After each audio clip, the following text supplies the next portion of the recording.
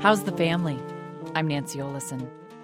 Maybe you just IM'd your teenager to find out what she's up to after school. Or you might have sent a text message to your boyfriend at work to let him know when you can meet him tonight. Compact, portable electronics mean we're using technology more often and in more places than ever before. These high-tech tools can help families stay connected. But psychologist Mary Pipher believes they can divide us, too.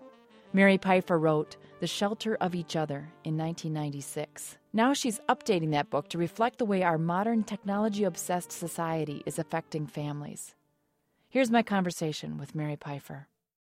You trace the history of how families have communicated in the last 100 years in your book. And what are some examples of ways we communicate better now? I'm thinking about the fact that we are much more aware of the stages of child development. We're more attuned to using and seeking help from therapists. Do you have some examples? Well, I think that's very true. Those are really good examples you brought up. And I think more families process and really try to talk through and work with the issues of the family as opposed to just have a set of rules and kind of keep behavior under the table. As the culture becomes more difficult, there's a sense in which families do grow closer because they make a real conscious effort. One of my friends talks about it in terms of a docking station. Home is the docking station. And if her teenagers start to get sort of spaced out and getting in trouble, she'll say, you're staying at the docking station for a few days. And it's not like grounding. It's not a punishment. They may go out to eat. They may rent good movies. They may play a lot of board games or put pictures in the family album. But they come home till they settle down. A little bit of rejuvenation. I think that's much superior to spanking children, which was the old way often to deal with kids who were getting unruly. So parents, good parents, are more sophisticated. They're much more child-focused, and that's a good thing. And I also think communities are more child-focused and more sophisticated about the needs of children than they were 10 years ago even. What do you think of parental surveillance when parents use GPS monitors to track their kids? There are jackets now where you can have a GPS monitor installed into the jacket so that you can keep track of your preschooler.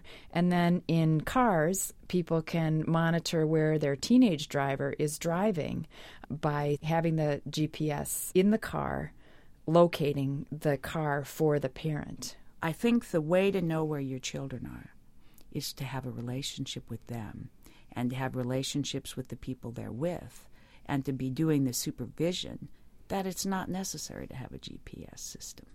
I also think, there's been some talk about privacy and how privacy for the child, for the teen, is being lost. It's very complicated now. In my writing, I do a lot of comparing what life was like in Beaver City, Nebraska, when I was a teenager in 1960, to the way the world is now. And one of the reasons I could have the privacy I did was it was actually a much safer world. And the main reason it was a safer world was people were looking out for each other. Everybody knew each other's names. Everyone sort of took care of and even policed each other's children. So children had more freedom. At the same time, adults had a greater sense of trust in their children and security about their children. What's the best thing a family can do to stay in good, everyday touch with one another? You know, I like to think about families as a place where people are together for many ritualized experiences. Getting up in the morning, saying goodbye. It's great when you send your kids out the door to give them an instruction for the day. Remind your children of the value system of the family. Another thing very important is coming home rituals, dinner rituals. Also very important is having for the family a community of people beyond the parents who love the family and are helping raise the kids. Thank you so much, Mary. Thanks a lot.